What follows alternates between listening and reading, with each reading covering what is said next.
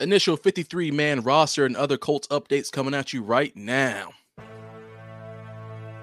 There's no better way to get better at football than playing football. So if you want to... Taylor's going to finish it! I've always been confident in my abilities. I think, I'm a guy that can go out there, and I always believe in myself that I'm going to get open and make the play if they throw me the ball.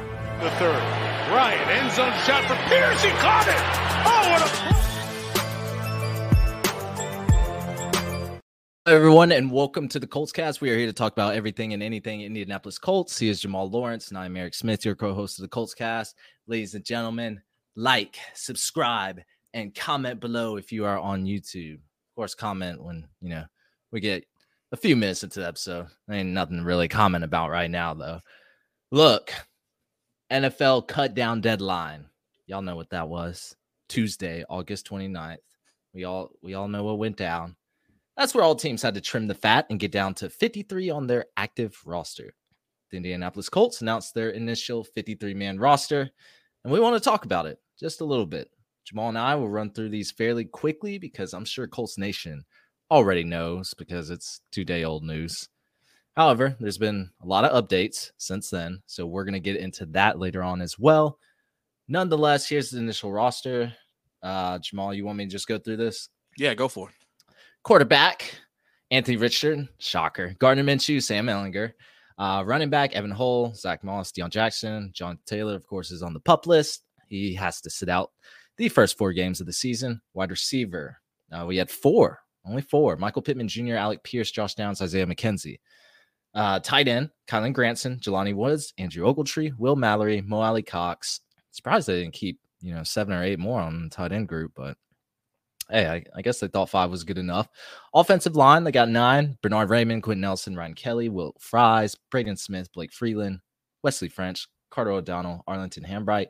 Defensive line, they did carry 10. Forrest Buckner, Grover Stewart, Critipe, Dio Dangbo, Samson Ibukum, Adetamwa Adebare, Taekwon Lewis, Eric Johnson II, Telvin Agam, and Taven Bryan. All right, let's see. We got 5 more groups. Linebacker, Shaquille Leonard, Zaire Franklin, EJ Speed, Grant Stewart, Cameron McGrone, Seguin Olubi. Cornerback, Darrell Baker Jr., Dallas Flowers, Kenny Moore II, Julius Brents, Jalen Jones, Tony Brown. Safety, Rodney Thomas, Julian Blattman, Nick Cross, Trevor Dembo, and special teams, Matt Gay, Rigoberto Sanchez, and Luke Rhodes. So that was the initial 53-man roster. Now, they did some moves, I think, a day later. I think they claimed a tackle, Ryan Hayes, a defensive end, Isaiah Land, and guard Josh Sills off waivers. So once the waiver wire hit, Colts were 4th in line for that, so they got to select some players. In that waiver claim, they did waive McTelvin Agam and Carter O'Donnell. They also released Isaiah McKenzie to sign him back later on. I don't really know why they did that. I forget why. I think I read about it, but I didn't quite understand why they had to do that. But yeah, that is our 53-man roster. Jamal, what are some surprises that you saw on there? I really think the biggest one, and it's kind of been a shock to everybody, was the cornerback group. Darius Rush. Darius Rush no longer on the team. When he initially, got cut, I said, oh, maybe they'll get him back on the practice squad. Maybe they'll figure something out. But Kansas City wasted how much time? 0 time to get him. They scooped him up like a ground ball immediately. So I'm happy for him. Obviously sucks he's not on our squad, but good for him to still be in the league and going to get a chance someplace else. And I don't know. I felt like it was promising for him. I know he had some issues he had to work on. We saw him get burned a couple times during some of the preseason games. But we also saw him get 2 pick six, one in the game, and then 2 interceptions, 1 pick six in the practice, and another interception in the game. So we saw those small flashes from him. So I was kind of upset to see him, and of course he's a hometown dude, straight out of Carolina, USC. So we wanted to see him remain on the team. But Chris Ballard alluded to this a little bit, which we'll get into later on. We talk a little bit about the presser, that Jalen Jones is the reason why Darius Rush is gone. He just believes in him that much. He's just that excited about him. So it sounds like he just got beat out. Tony Brown also made it. Mm-hmm. So he got beat out by Tony Brown. Yeah, I was highly shocked at this. However, putting my Gamecock bias aside, I said this in another episode. I said there was a reason why people weren't really talking about Darius Rush as much as Cam Smith. Of course, Cam Smith was the better corner to me. A lot of people were saying Darius Rush was a steal in the draft. As soon as we drafted him, I wanted to pump the brakes on that a little bit. He fell to the 5th round for a reason. Of course, Josh Downs, when we talk about steal of the draft, I really thought Josh Downs was. And it seems pretty evident in training camp in preseason that he might be that guy. But I was pumping the brakes on Darius Rush. I wasn't sure about him just yet. But still shocking that 6 other cornerbacks beat him out. Other than that, I think everything was pretty standard. The wide receiver group is pretty thin. So I guess we're running like 3 or 4 tight end sets in the future. I don't know what's going on, but they got to do something about that group.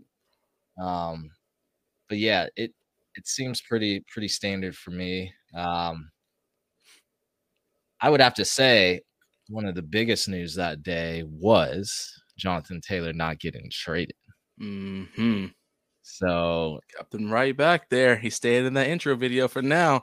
And Eric, everybody's gonna say something. I know y'all gonna say it, man. But like you said, kept the jersey back there. He's in the intro video. And it's so funny, Eric, because I have a Colts calendar, and I was actually flipping through because tomorrow's September. And so when I flipped it to September, look what happens to be Mr. September himself. Boy. Okay. Mr. September. Jeez. And it reads, Jonathan Taylor became the youngest player in NFL history with at least 2,000 scrimmage yards, 2171, and 20 scrimmage touchdowns, 20 in a single season. Guys, can we forget that? Listen, I didn't plan this out. This ain't 2022. This is a 2023 Indianapolis Colts calendar. JT happens to be Mr. September, right on time for the no trade. So it is what it is, right? Wow. Quite a coincidence, huh? That's right? Awesome. That's actually awesome. But yeah, he did not get traded. I think I had a bold prediction that he would. Of course, that didn't happen. But all the reports, it seemed like that we were getting beforehand were false because like supposedly the Dolphins and Colts were never close. Like I heard the Colts they were the Dolphins were trying to offer like a 3rd round pick for Jonathan Taylor. They were like, how about you throw in Christian Wilkins and Jalen Waddle and also another 2nd round pick for Jonathan Taylor? Yo, what? I don't know if that's actually true, but they would have never given up Jalen Waddle. No. That was crazy. But we also found out, and I think this was confirmed by Zach Hicks, but the relationship started going downhill in November of last season when he was rushed back onto the field with a bad ankle by none other than Jeff Saturday. Pressure on, from an interim head coach. Got to win now, right? Got to prove to everybody I can coach. I don't need experience. I can do this. I'm one of the best centers ever. That's because they put high schoolers in games and they still hurt no matter what. So, of course, they only had high school experience. You're going to do some high school stuff, man. That's all that was. Hey. Yeah, so supposedly there's been bad blood since then. Like, he's been pretty upset, which, I've been oblivious to. But I don't know, Jamal. I guess he's going to sit out. So, technically, he still can get traded. That was just like a Colts deadline. He technically could still get traded, but I don't think any team's going to throw in anything for him. Not for a running back, right? Yeah, I don't think so. Especially, he's going to, in a perfect world, he only have 4 weeks to come in and prove himself, before reaching that trade deadline, because I think it's October the 31st. So he'll have this first 4 weeks off. Then he'll have 4 weeks to come in and prove himself. And I think his stock definitely goes down a little bit by the time that comes, just because, it cannot be so hot for you when you come in there. And then 2, it's kind of like the excitement dies down, just like anything else. When something's brand new, you want it right then. But as time goes on, the excitement and the hype dies down. So you're not willing to do as much for it. So I think that'll happen too. And it probably will probably hurt him a little bit as well, knowing that what Chris Ballard asked for, because he had zero intentions of trading him. Other teams know, I'm not even going to entertain, calling over there if they're asking for, all this ridiculous stuff. Plus, I still have to pay JT. So, yeah, I think that ship kind of sailed. It sounds like, the Colts didn't really have any intentions of trading him, but they were entertaining the offers. They wanted to see what his true value was, because honestly, I don't really think JT has much leverage in this situation. Shoot, they could end up they can end up tagging him next year. I don't know. They can do whatever they want, it seems like. I'm hoping they get a deal done. That would be nice to get an extension for JT. Yeah. But we got to see the running back market elevate, or he's not going to get what him and his agent really wants. So, oh well. Hey, but he'll be back, week 5. Oh yeah. He's got to grind for that contract. So he does. And I think he will. I mean, I think once obviously I feel like the air is probably never going to get fully cleared out here. I mean, call it what you want. We can sit here and say, and this is where people will get annoyed with more so me than the whole grand scheme of things, because we can sit here and say that Jeff Saturday rushed JT back. We can say that, whatever the case is. But as Chris Ballard is the GM, it's not like he wasn't there during this time. He can talk to his players. As the GM, you should be in contact with your players to understand what's going on and why. Now, am I saying that this is Jeff Saturday's fault? Maybe JT's such a team player. I could see him saying, hey, if it's best for the team, then I'll get back out there. But at the same token, if I'm Chris Ballard and I know this is my star guy, why do I want to rush him into anything anymore with an interim head coach who, at the end of the day, I'm more than sure the organization knew there was zero intentions of actually hiring this guy on to be the next head coach of the team. So I don't know. My biggest gripe I would say about Chris Ballard, and again, I don't care if people rip me for this because it is what it is, but Chris Ballard hides behind the podium all the time until it gets so out of control and something outrageous happens. Then he kind of sneaks into there and says a couple things about how I feel bad about this or how this could have went this way. I mean, you're the GM, dog. Like, you got to be in there, the front center. You got to be in there willing to talk. And if you felt like it was the wrong thing, maybe you should have talked to your running back. Maybe you should talk to some of your other players, before you decided to put him back on the field after this surgery. So I don't know. I mean, or after the injury. Sorry, I forgot surgery was in January. So I would say if you're a good coach, you want to protect your players. And if you know that player is not ready to return back to the field, especially in the running back position, where every time you touch the ball, 99% of the time, you are probably going to get hit. You might not go down. Maybe JT explodes for an 80-plus yard run. You're going to get touched, though. Yeah. So, with the bad ankle, I don't know. I just think Jeff Saturday, he was doing everything he could to prove that if you insert me as a head coach, I will get this organization wins, and that means pushing Jonathan Taylor to his limits, even injured. But it also sounded like you wanted to segue into a little presser. Hey, man, you kind of got the wheels turning when you mentioned that, because I do agree. I mean, I think that any smart coach is going to definitely realize the threat or the potential threat that happens from getting your player like that on the field. But that's where we go back and insert the fact that Jeff Saturday is not a coach, so he shouldn't be the one making these kind of calls. And if Jim Irsay, as an owner, truly felt that he could put the entire organization in the hands of an ex-center who has like 2 years of high school coaching to be the ringleader of your team, then shame on you, Jim Irsay. I mean, shame on you, because that's just the truth. First red flag to me was the accountability when he went back, when Jeff Saturday went back on his words. Like, accountability is really big to me, probably in almost any role in life. Like, if you are not accountable for your actions, there's no way you can lead a team, but you're not going to progress in life. And when he said he would he would end things if things went bad, if he knew he couldn't coach, like, he was going to be out of there. And at the end of the season, he was like, look what y'all put me through. Right. Look what y'all had around me. What was I supposed to, like, come on, man. Like, I didn't like that. No, you're right. I didn't like that either. Jumping into Ballard's presser he had yesterday. I mean, it was about 30 minutes long. I thought it was interesting. I mean, there was some good stuff, of course, some bad stuff, some things that I definitely disagreed with, and some things I did agree with, as I'm sure most people. I like to think based off of a lot of stuff I've been reading online. You shouldn't use online as your main source, especially people with Twitter fingers or X fingers, however you want to slice it. But, sometimes you kind of get lost in those rabbit holes and you read what people talk about just because I'm curious to see it. Most people's opinion seem to think that Chris Ballard is just God's greatest gift to earth, and everything he said in this presser was just heaven. And I just don't agree. I just do not agree with that. And that's fine. I'm happy for you if you have your take on it, but you're listening to us. So you're going to hear our take on it. Roast Jamal below in the comments. If you guys please, are on YouTube. No, please. I'm just kidding. Let me know if y'all agree with them.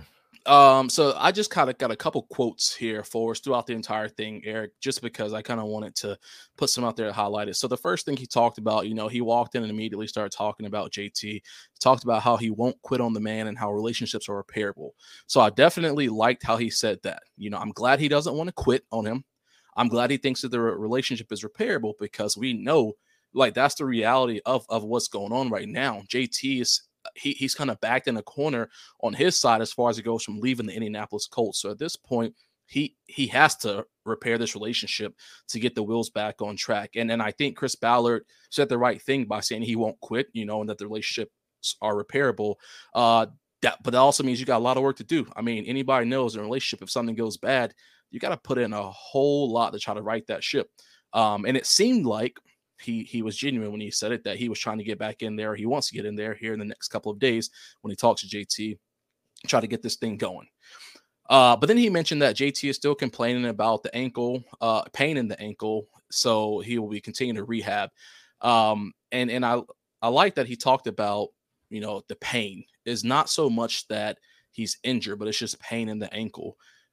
We know that players get hurt players are not even at 100% from the day they walk in the field the first day, but from the very first day they walk in the field of training camp or the season or anything like that, their percentage only goes down. I mean, as week in and week goes out, you get hit, you're going to continue to get injuries. The injuries are going to pile up. So pain in that ankle means that there's still something wrong. And he made a very great point when, I'm not sure who asked, but they said, this seemed like a pretty routine surgery. Why is it taking this long? And I really, really, really like that Ballard said that there's no such thing as a routine surgery, because he is 100% right with that.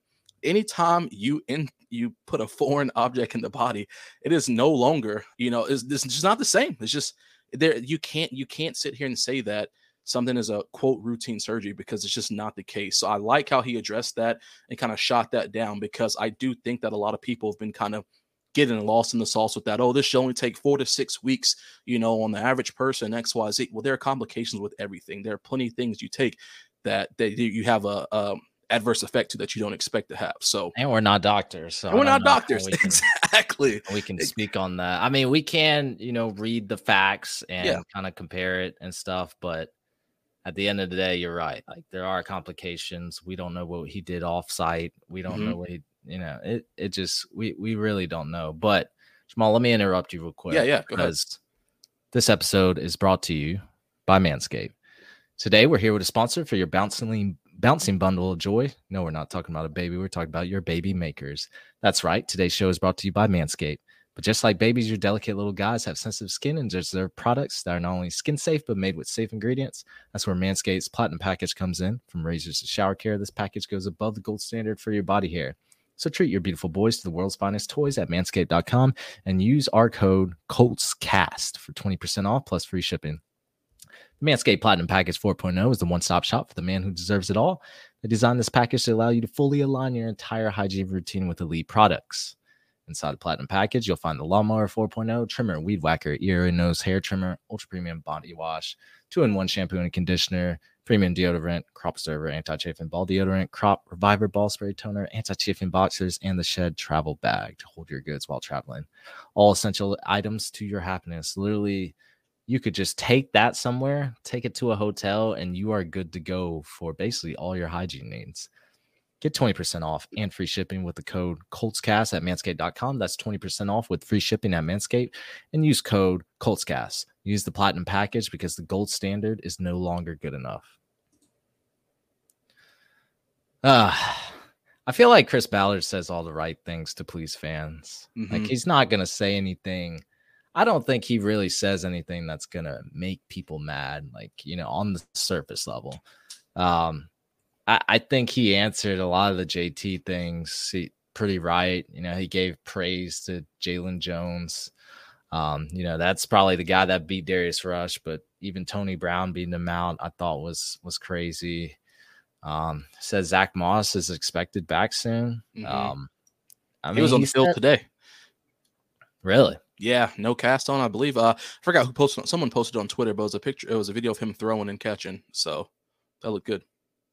Look, Chris Ballard to me, I mean, he behind that podium, he's that guy, and he speaks for the Indianapolis Colts, and he speaks in a way where he's not going to piss a lot of people off.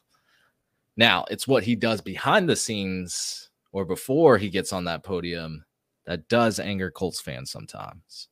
And he sometimes apologizes, says he's wrong. A lot of times he doesn't. That's how I look at it. Yeah, I mean, I think the last time he apologized was at the end of the disastrous season this past year. Exactly. Where our OC got fired, our head coach got fired, and he finally said, "Oh, sorry, guys. You know what? Maybe I was wrong. I was wrong." Like I said, it took that much. It took that much to apologize. Like, that's not how it goes, man.